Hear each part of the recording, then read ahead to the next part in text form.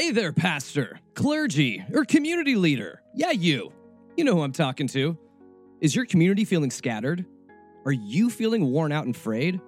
Are you wondering what church looks like in 2021 or beyond? Well, guess what? Faith Street is here to help. Faith Street is an iOS and Android app that brings congregations together. It strengthens people's commitment to the church and each other. It builds community by promoting prayer, mindfulness, generosity, reflection, fellowship, and teaching as daily practices. If you're interested, you can go to faithstreet.com/snarky, because Snarky Faith listeners can get 20% off. That's Faith Street, faithstreet.com/snarky.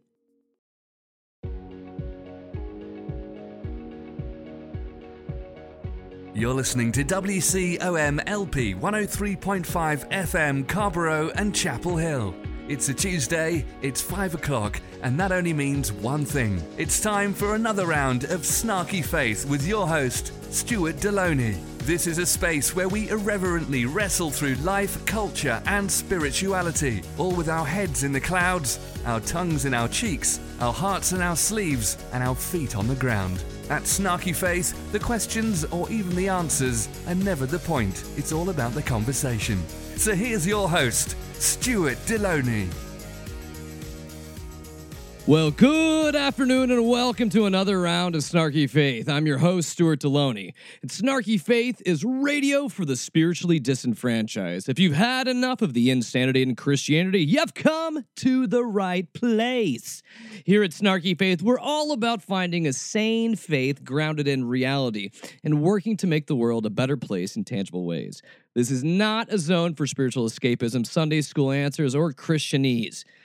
We're here to call it religious BS and look for better ways forward.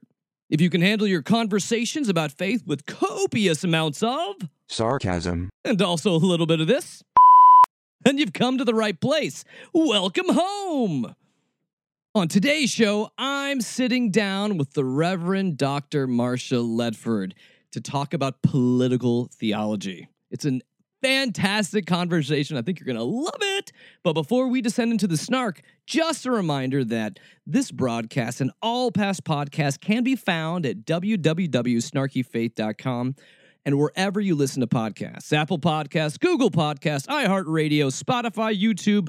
We're there and everywhere. Just look for Snarky Faith. If you like the show, make sure to share, subscribe, and if you're feeling generous, drop a review over on Apple Podcasts too. It helps get the word out to new listeners. If you want to interact more with the show, you can find the Snarky Faith page on Facebook. You can drop me a line directly at questions@snarkyfaith.com, and there's even a Snarky Faith hotline if you want to leave a message.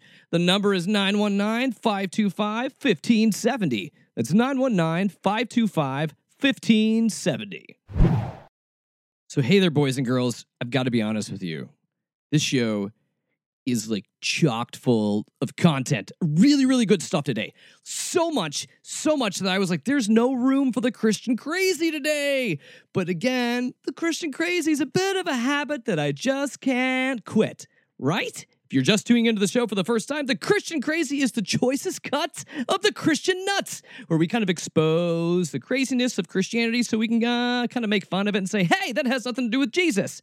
So I'm talking fast because we don't have much room for this today, but I'm going to bring you a very, very choice cut. It is a very choice cut because it's Jim Bakker talking about vaccines and zombies. Yes, I don't even have time today for the intro music. I'll even do it in my mouth.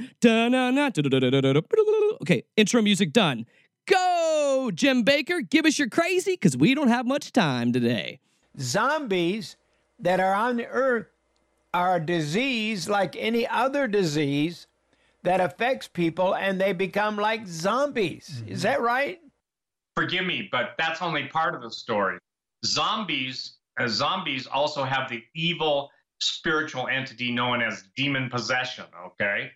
Because there is no rationale with a zombie. The best way to explain zombies' bloodlust is this: the appetite of demons expressed through humans. It should be astonishing to people that the richest people in the world, not all of them, but some of them, are into occult ceremonies where they have to drink, blood that's extracted from a tortured child. Now that's sick. What? What did we just hear? Sure, that's sick if it was real. What's really sick is this crazy asshole. I'm serious. This is on Christian television. This is being sold to the masses. This is batshit fucking crazy. It's not parody, it's real, and they're making money off this. Oh, Jim Bakker, you're the best. You're the best at being the worst. Absolutely a terrible human being that continues to be a god-awful human being, but does it in the name of Jesus and makes money off fools. Wow, Christianity, what is going on with you? Well, we'll fix some of it today when we talk to Marcia. But before that, let's hear our sponsor. Hey there, pastor, clergy, or community leader. Yeah, you. You know who I'm talking to. Is your community feeling scattered? Are you feeling worn out and frayed? Are you wondering what church looks like in 2021 or beyond? Well, guess what? Faith Street is here to help. Faith Street is an iOS and Android app that brings congregations together. It strengthens people's commitment to the church and each other. It builds community by promoting prayer, mindfulness, generosity, reflection, fellowship, and teaching as daily practices. Faith Street helps you and your staff spend less time on social media and communications and rely less on Facebook and the weekly email newsletter. It's different from apps you may have seen before because people actually use it, and it focuses on substance over style. It's basically the anti-big box Christian community app. Help your people live life together, rally in prayer, participate more consistently, mature spiritually, and give generously. If you're interested, you can go to faithstreet.com/snarky, because Snarky Faith listeners can get 20% off. That's Faith Street, FAITHSTREET.com/snarky. So joining me today is the Reverend Dr. Marcia Ledford. Her ministry has been in Southwest Detroit's Latinx population, an international port with an aggressive regional ICE director. Dr. Ledford is a civil rights attorney representing society's most marginalized. An Episcopal priest, she holds a Master of Divinity from Church Divinity School of the Pacific. She earned her Doctor of Ministry in Political Theology from Pacific School of Religion. Dr. Ledford founded Political Theology Matters to help the faithful develop public theology, mission, and broadcast messages for greater social justice. So after all of that, welcome. welcome, Marcia. Thank you. Now, Marcia, we're going to be unpacking a lot today. We'll be walking through a lot of different stuff with you today, but I want to start unpacking you a little bit. So in the paragraph of accolades that I'm mentioning of all the things that you've done, you're a civil rights attorney and a minister.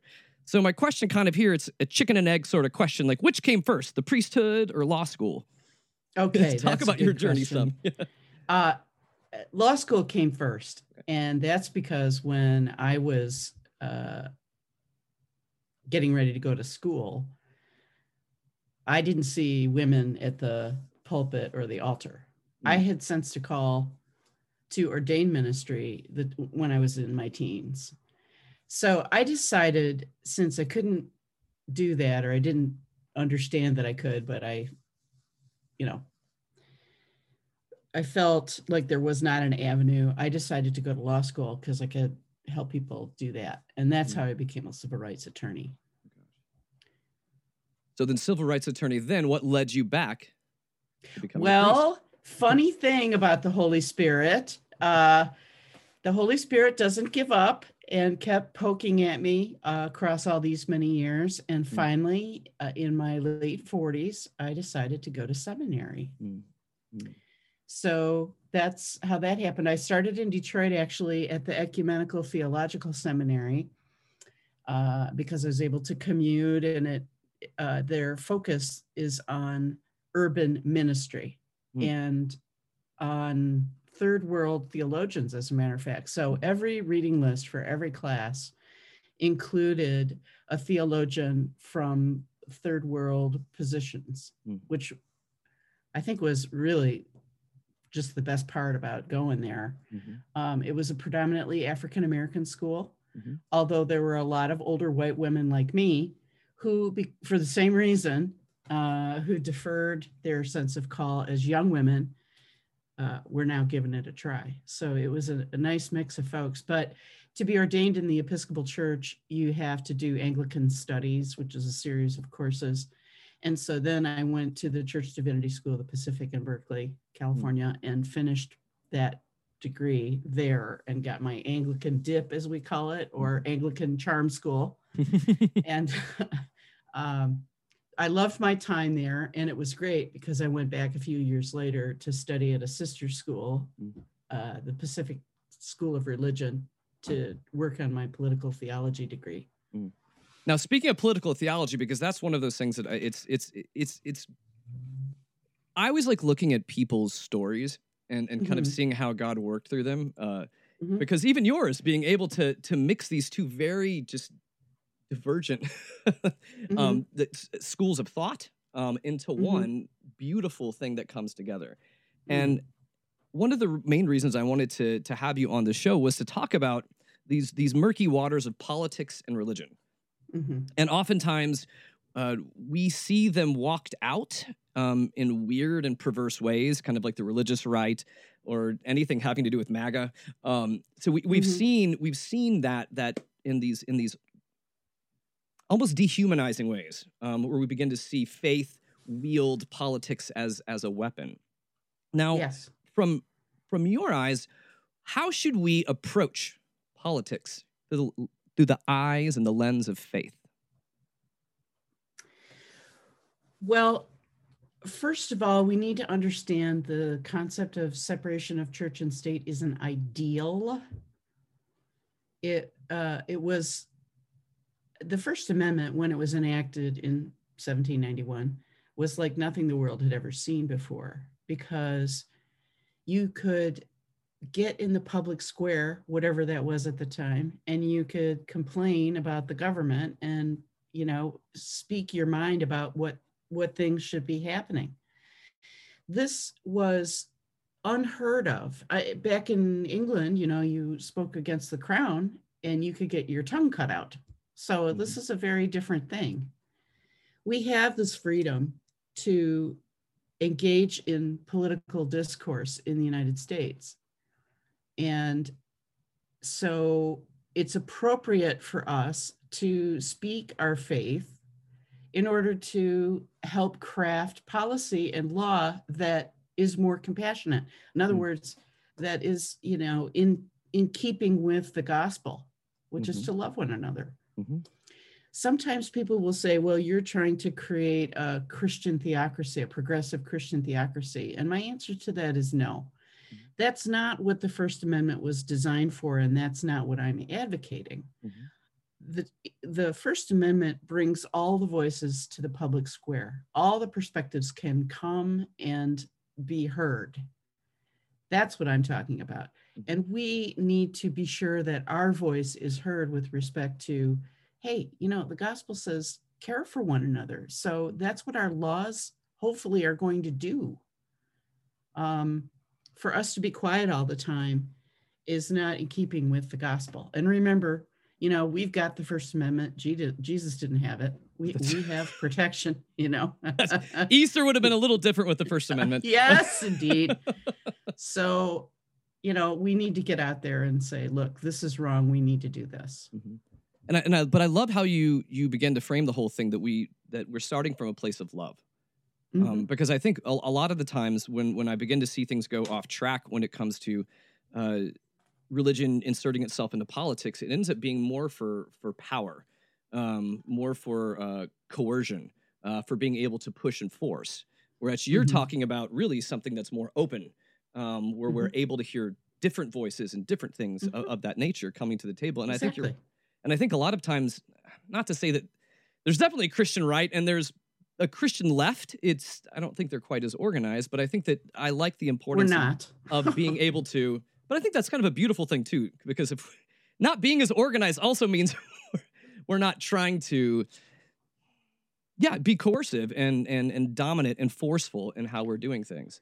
But I think you're right. We've been quiet for too long. I think. What makes me really frustrated with the Christian left, particularly, is that we're always on our back foot. We are always responding and reacting to something that has been said in more conservative corners of Christ's Holy Vineyard, stuff that we don't agree with. And we're constantly put in a position, and we let ourselves be put in this position. I want to be clear about that, where we are responding instead of putting our stuff out there, instead of framing proactively what we believe the gospel is about. And in allowing ourselves to be put on the back foot, to be in a reactionary position all the times, lends credibility to the fact that those who put it out there first are in charge. Are, the true singular interpreters of the Bible. And that is simply not true. So we need to be much, much more organized, like you said. And I will say organizing typically people who are progressive across, a lot of specters. It's like herding cats because people are very independent thinkers. And it's like you said, too, it's wonderful in a way. It's also a great big pain in another way. Yeah. So we have to find a way to come together on issues where we are in strongest agreement and be more vocal about it. Well, what do you think keeps us? You'd mentioned oftentimes that we end up being more responsive. We're mainly back against our heels. What keeps us there? Is it just that we're not as organized, or what do you think keeps us in that posture? I think because we are very nice. I think it's because we don't want to get into conflict. We don't like telling people what to do. We do not like bullying people into believing like we do. And there's a whole lot of that going on in more evangelical and conservative circles.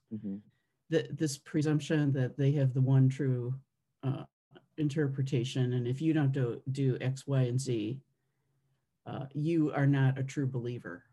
Yes. And so generally that's not where we're coming from. I also think that we are more concerned about that separation of church and state. That's true. That's very true. I think that I have sensed for a long time that there's this desire from certain messaging coming from certain conservative areas of the Christ's Vineyard, as I like to call it, have no problem blending. I mean, we saw this on January 6th. Yeah. In a big, ugly, terrible way. Jesus saves as people are crashing into the U.S. Capitol. Well, so there you go. Yes, and I don't. Well, I just want to pick your brain on this one thought too. Now that you bring up the Capitol too, we oftentimes see like religious fundamentalism and institutionalized racism, and they seem to breed well in churches. Why? Why do you see that? Why does this happen? Why do you think this happens? Because it should be the opposite. Yeah. I think the bottom line is fear. We were talking a minute ago about love versus power. And I think the driving force, unmistakably, is fear. The fear of losing white privilege, the fear of having to answer for the institutional racism and Reconstruction era lynching and slavery and all of the ugliness that has gone on. I think that there's a real fear about facing that reckoning. And so as long as it is maintained as the power structure, then the reckoning is not going to happen. That's my opinion, but I think that's what we saw on January 6th. Yeah, I think we saw white people saying, some white people saying, we're in charge and this is our place and we're not giving it up, and look at what we're willing to do to maintain white privilege. Mm-hmm. It's amazing the lengths that we will go to not to avoid contemplation or self-assessment. Yeah. So we'll keep going, just keep moving, keep hurting people, keep going, as long as I don't have to think deeply about my actions or my soul. Yes, that could that gels. I totally hear what you're saying with that. Well, what I want you to do, educate us a little bit, because this is one of your fields. I want to talk a little bit more of political theology. So can you give us a working definition of political theology? Political theology can be simply defined as speaking faithfully, so taking your faith tradition, whatever it may be, into the public square, and there's lots of different places that could be a public square. I'll talk about that in just a minute, in order to effectuate greater social justice. Now, there's a little fourth prong there too, which is to as large an audience as possible. And, sometimes that's possible and sometimes it isn't, and that's fine. That doesn't mean don't do it if your audience is small. It just means try to get as much bandwidth as you can each time. Mm-hmm. So a faith-based message could be one of the many world religions having something similar to the golden rule. Mm-hmm. Do unto others as you would have them do unto you. So when I talk about faith-based speech, I'm talking about from whatever religious tradition you come from. The presumption is not Christianity. It could be Judaism. It could be Islam. It could be Hinduism. It could be from anywhere. I live in Southeast Michigan, and we have the largest Muslim/Arab population in the United States outside of the Middle East. We have a very large Jewish community. So the Abrahamic traditions, Abraham, Sarah, and Hagar, are all very much at work in Southeast Michigan. And so I would be remiss to not include them in my discussions and teaching. But we also have many Asian traditions here. We've got Jains and Sikhs and Hindus and Buddhists and, you name it, and they are here. So the First Amendment provides for any tradition to speak their faith, to exercise their religion in whatever manner that may be. It could be speaking at a protest. It could be in worship in your house of worship. It could be many, many things. Bringing water to somebody in a voting line. Okay, so, and so that's the first part, speaking faithfully. And then public square can be lots of different things, Stuart. It could be this podcast. It could be any podcast. It could be, in the halls of Congress. It could be in your local city hall. It could be the park.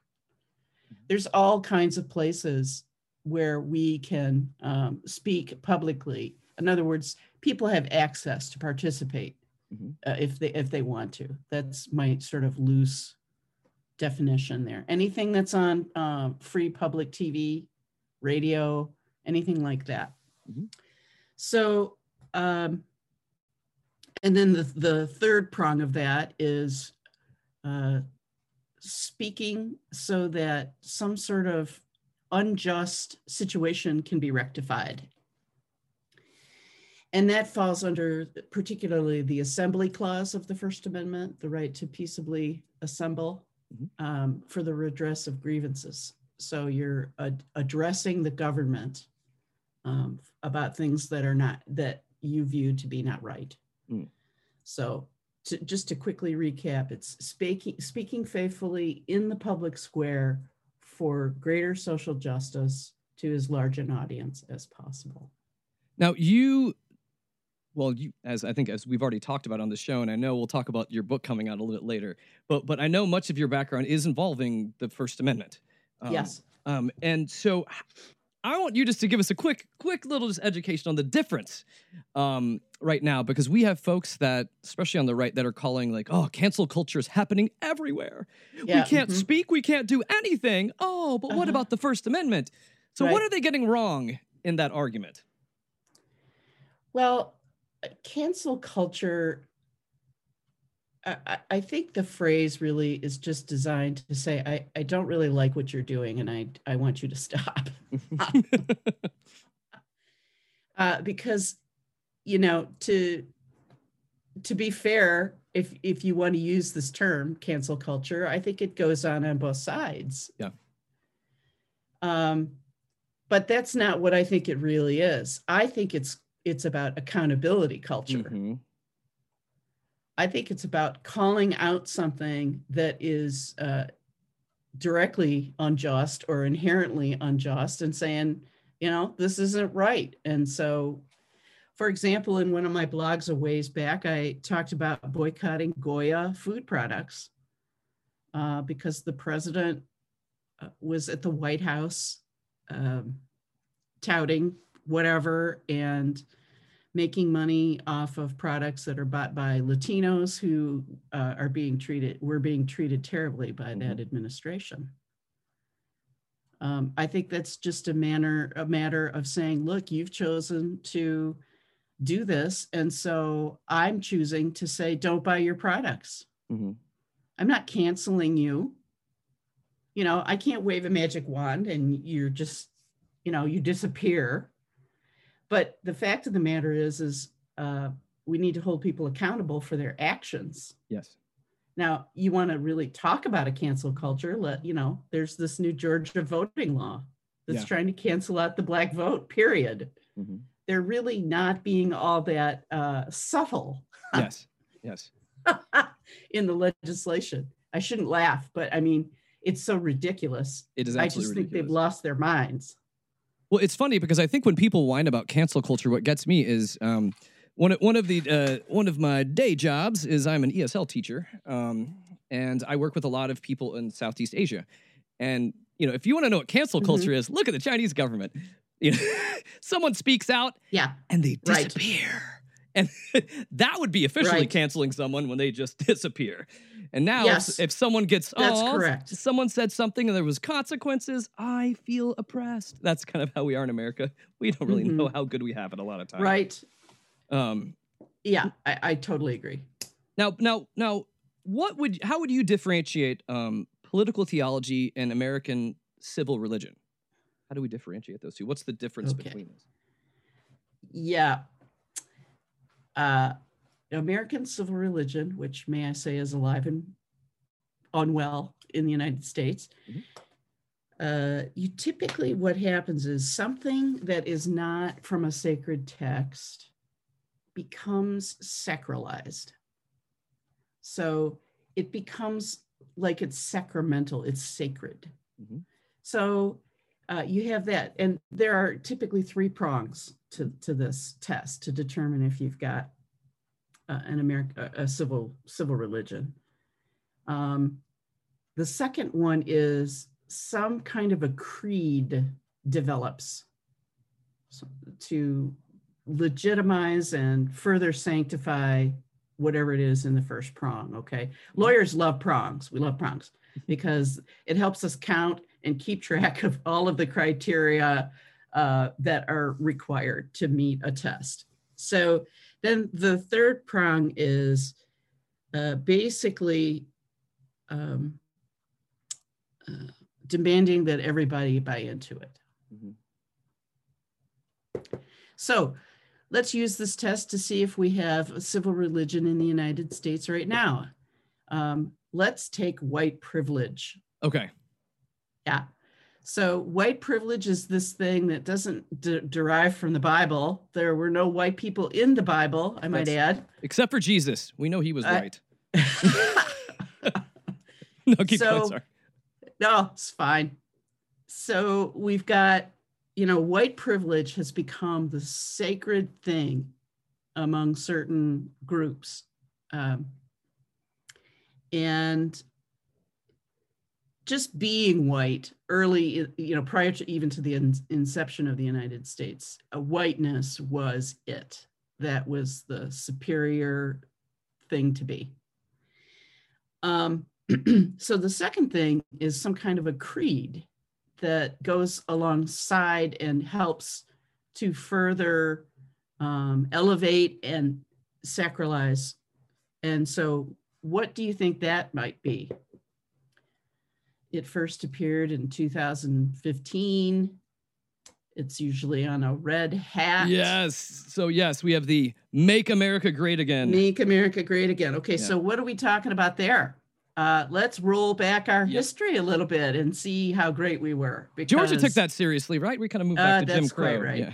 Yeah. So, okay.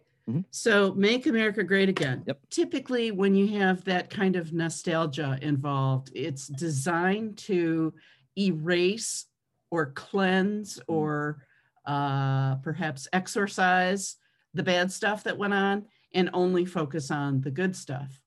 And in this case, Making America Great Again will only suit and be good for primarily white straight men. Okay.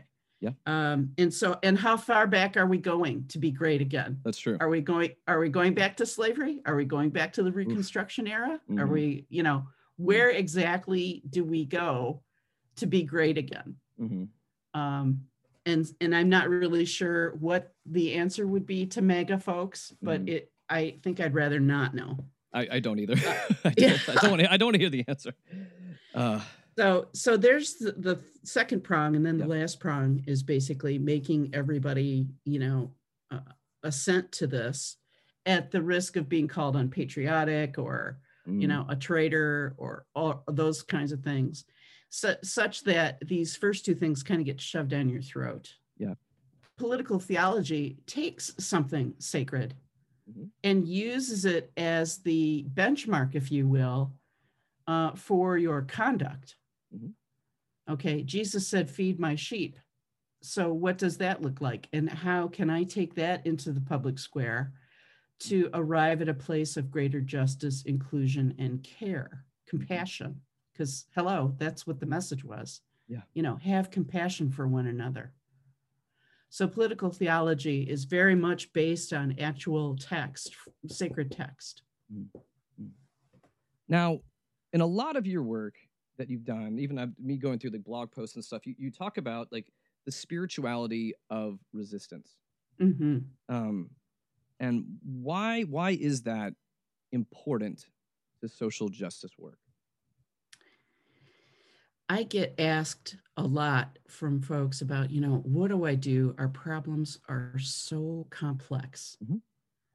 There's a lot out there that's going wrong and needs to be fixed. And I think a lot of us especially feel that way these days.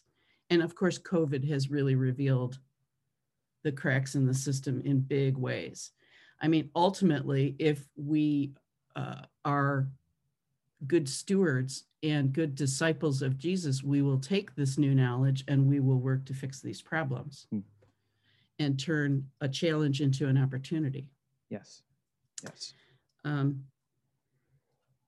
But the spirituality of resistance is, again, there are two prongs, Stuart. You'll be very excited. There's two prongs. The first one is doing the personal inner work. One of the things I encourage people to do, and I'm writing about this in my book, is to spend some time to understand and don't just assume what's important to you. What are your passions and what drives you? What are the things that really drive you? For me, it's justice and equality.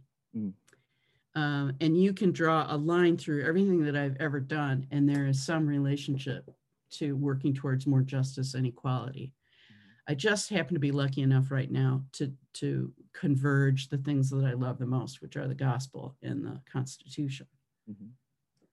The spirituality of resistance asks you to spend time meditating and praying and journaling. Maybe if you've never done it, take the Myers-Briggs and find out your personality inventory from that perspective. I also recommend the Enneagram. Take a conflict inventory. In other words, what is your threshold for conflict? And in learning if you're an introvert or an extrovert through Myers-Briggs, that will tell you some things about yourself as well, in terms of, how much on the front lines do you want to be? Some introverts are on the front line. I'm not saying they're predisposed to not doing that, but we all have to play to our strengths, and we have to know what drives us. The second part of that then is finding a way to act, to, not just sit on this information, but to take our skills and abilities and all of that and join with others to effectuate some form of justice work.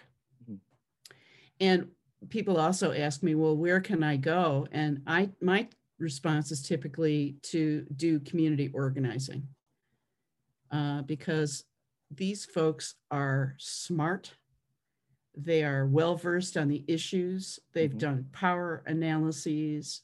They have countless ways to do public theology that are nonviolent, but also get attention of folks who are in power and making decisions to answer for what they're doing. And you'll meet amazing people when you do that. You'll meet people who are dedicated to justice, and it's an amazing experience to stand shoulder to shoulder with somebody that you've gotten to know and you really respect them for what they bring to the table. There is power in numbers. There's power in numbers. So the individual part is important so that we know where to plug ourselves in. But the gathering together is the key. And that's how we can make change happen. And of course, Martin Luther King understood this, and Cesar Chavez and Dolores Huerta, and I could go on and on. Katie Elizabeth Stanton. Elizabeth Cady Stanton, sorry. But you get the idea. Yeah. So go ahead. The spirituality of resistance helps us get away from avoiding problems or denying them. In other words, it's very easy for all of us to put all these problems under the floorboards of our consciousness. Roger Gottlieb is responsible for that marvelous quote. Avoiding and denying that stuff is out there that's really bad is not good for us. And it's better to face it and lean into it and work to get rid of it than it is to sit huddled in a corner somewhere. I think the confusion over the separation of church and state, especially for people working from a faith-based perspective, is very confusing. Okay. I really think, I've heard it over and over. Well, we can't do that. A church can't do that. There's separation of church and state. Well, that's not a clause in the First Amendment. The prohibition is to Congress. Congress shall make no law respecting the establishment of a religion. Okay. So what we've done is we've taken that prohibition against Congress and we've put it on ourselves, especially people who are more progressive minded and don't, want to get into a big fracas in the first place. So I think that's a huge part of this. Is that we think we are not allowed to. And of course, as individuals, we can get out there and do whatever we want. Churches do have some limitations, but they're pretty much limited to around an election cycle. Yeah. And most of the prohibitions, like in the Johnson Amendment, are really just protecting churches from being disgusting. It's kind of how I've... If you've ever, I've literally been in a church where they handed out in the bulletins, it was telling you how to vote. It was exactly that kind of, or having elected officials come and take time instead of the sermon on a morning. So I feel like those are more of like the disgusting versions that we try to say, those are the gross things. And you're right. I think even for me sometimes too, I've seen it done poorly, and I've always just said, no, I don't want to ever look like that or be like that. But you're right. But one's disgusting, and they really don't have anything to do with each other. Us organizing and us moving forward and us engaging people. So I think that's right. And you said something too. I like this, and we'll do like a bit of a lightning round. For you. Okay. Now, because you said sometimes people have a hard time seeing that political issues can also be issues of faith and theology. So, like, just for an example, I'll give you a couple of hot button topics that are happening right now that I think that Christians may try to like stay away from. So, voting rights. How does voting rights, Marcia? What does that have anything to do with political theology and faith? Well, we have a responsibility as citizens to voice our opinion on the referenda that are put before us, and in selecting candidates who are going to, act in ways that we want them to for the betterment of society. So voting is very much a Christian duty. I love it. Now, what about? I think it's a duty for.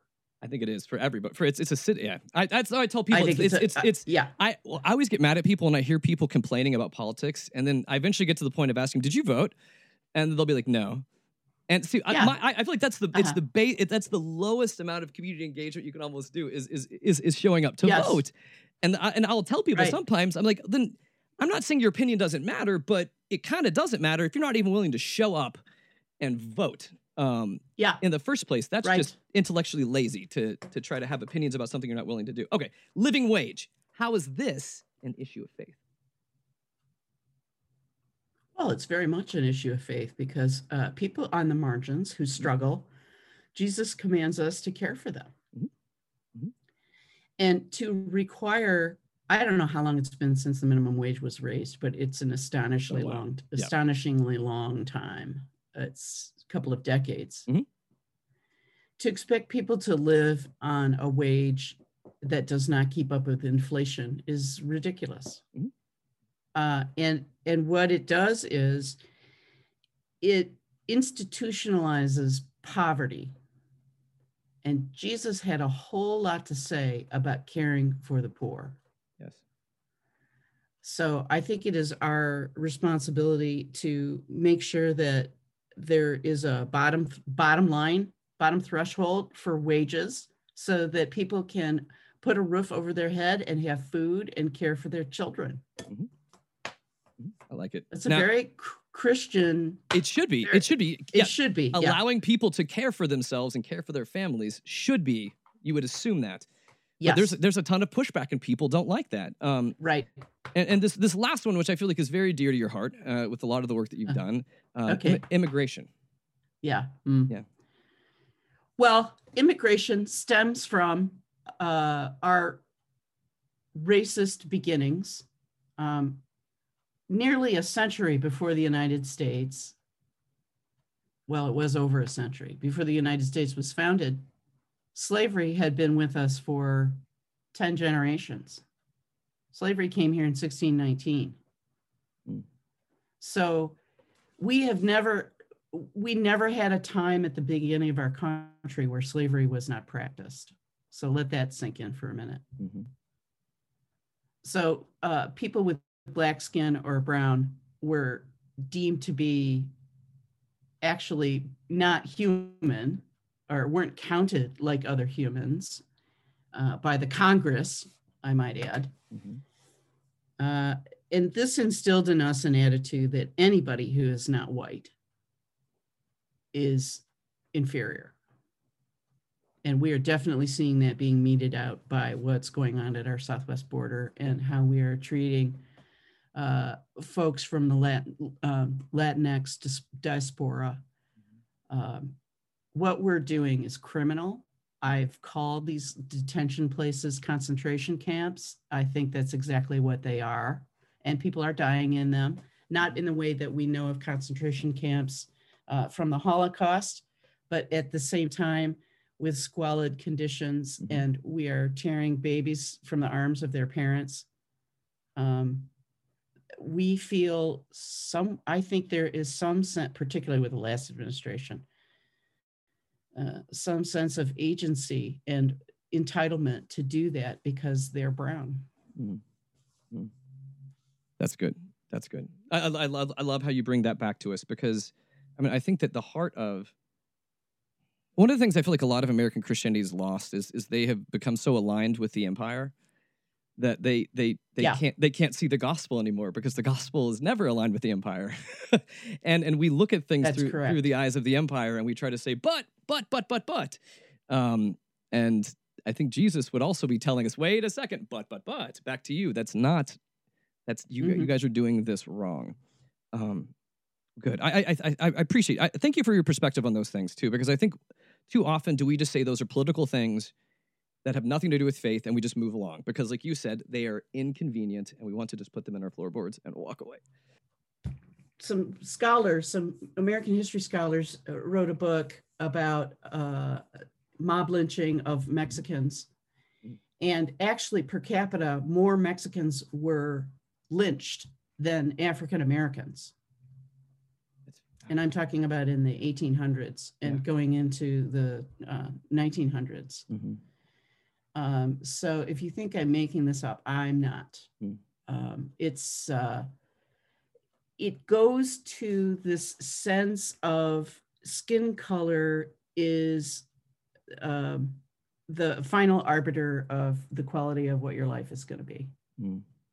And we can't talk about it. We're still struggling to even talk about it.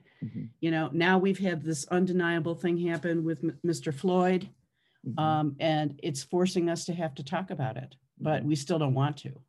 We still don't want to deal with the reckoning that is coming. Yes. And now, it is.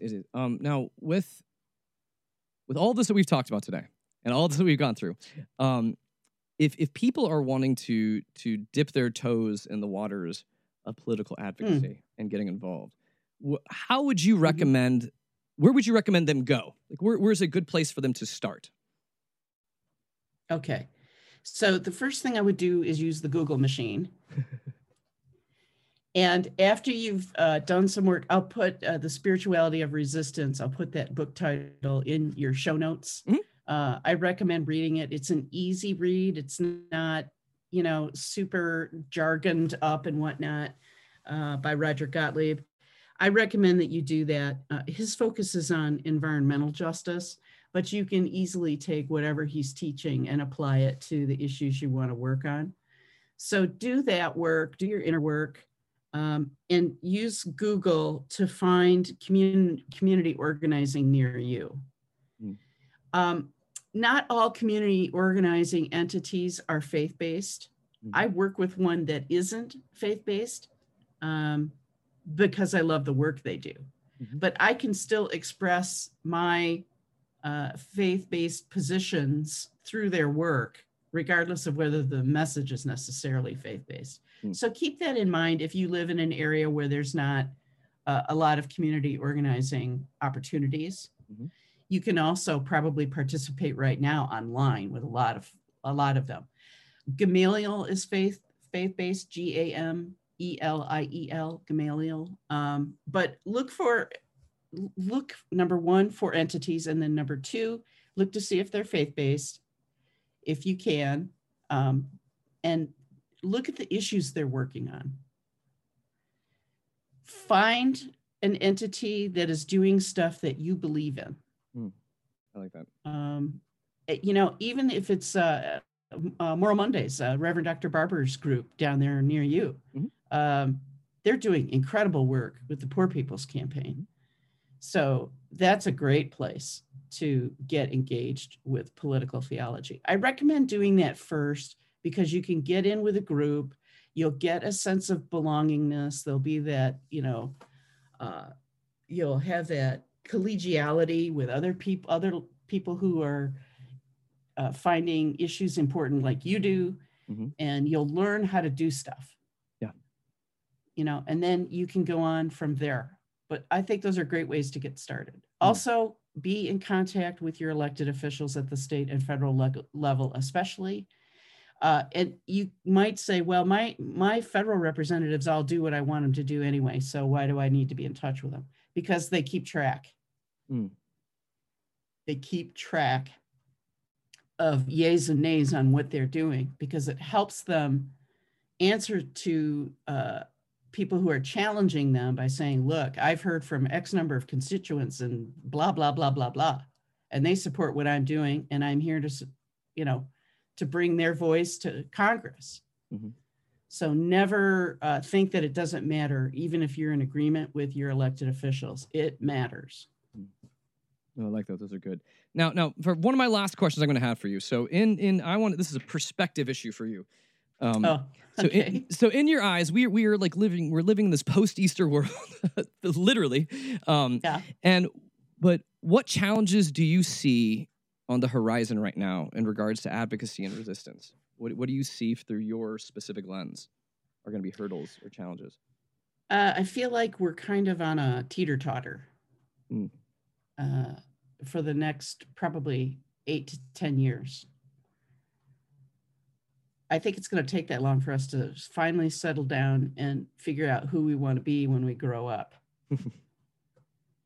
The next 2 years are really critical to keeping us on the constitutional path and not jumping the guardrails, which we almost did. Mm-hmm. That in part was because we had a leader who had absolutely no respect and would happily set aside our Constitution. Mm-hmm.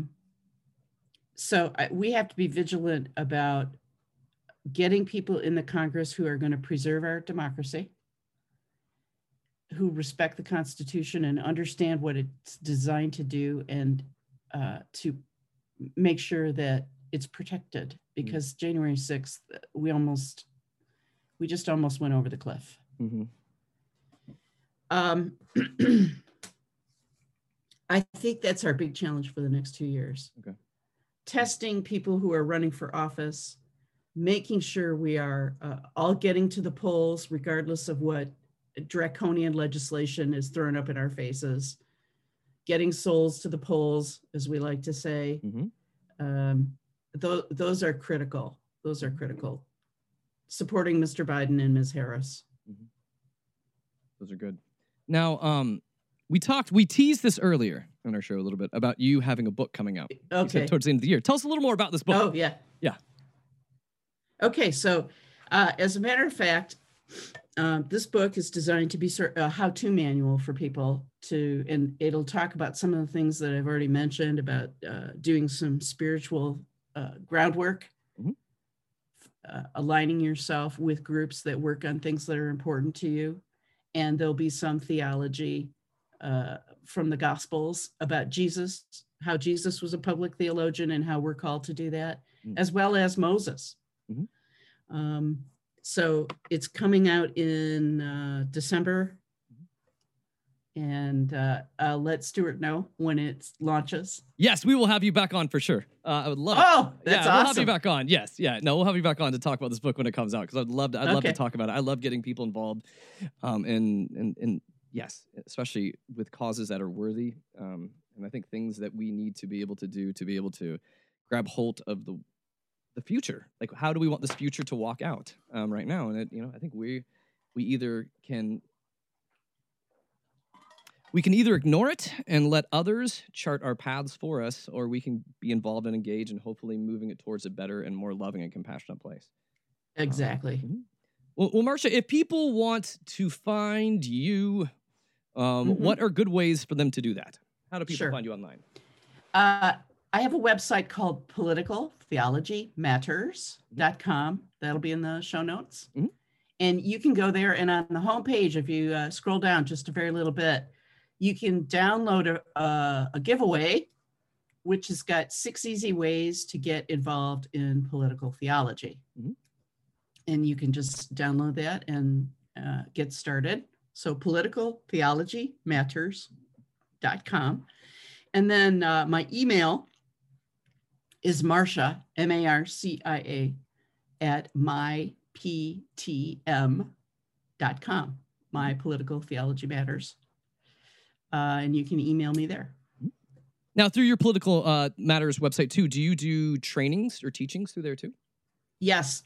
We're in the process of getting some stuff on there, and I can let you know when that happens. There are a few things now, and on our YouTube channel that I've done. I convened the Public Theology Network for Province 5 of the Episcopal Church, and that's a bunch of gobbledygook to say the Midwest. So we've done a variety of trainings there, and you can find links to that stuff on my website. That's wonderful. Well, Marcia, I appreciate your time and I appreciate your perspective that you, and I actually really appreciate your work, because a lot of this, your journey hasn't been an easy one to wrestle out. But your passions are very evident, and I believe the work that you're doing is very good. And I am excited about your upcoming book, because I think that it's an exciting thing to be making little political theology disciples, so to speak, to go out into the world to cause a ruckus and to cause trouble. A ruckus, or as my mother would say, to be a rabble rouser. To be a rabble rouser. I love it. So yes, Marcia, thank you so much. To be a rabble rouser. For being on the show, and we'll have you back. We'll have you back at the end of the year too. So thank you, Marcia. All right. Oh, it's just been a real pleasure. Thank you. So much thanks to the Reverend Dr. Marcia Ledford. Marcia. Sorry. I wanted to do that earlier, but that was unprofessional, so I had to get out of my system. Marcia. Well, all I hear all day long at school is how great Marcia is at this, or how wonderful Marcia did that. Marcia. Well, to Marcia's defense, Marcia is pretty great. Marcia is a lawyer and a priest. Come on, and we'll have Marcia back soon towards the end of the year when her new book comes out. But thank you all for being a part of the show this hour. I appreciate you. And before I send you off, just a reminder to share the show, subscribe, and give Snarky Faith a review over on Apple Podcasts. It helps get the word out to new listeners. If you want to reach out to me, hit me up directly. questions@snarkyfaith.com. So now I release you into the wild, wide world. I send you out with the holiest amount of grace and peace and snark. I'm out of here. Peace.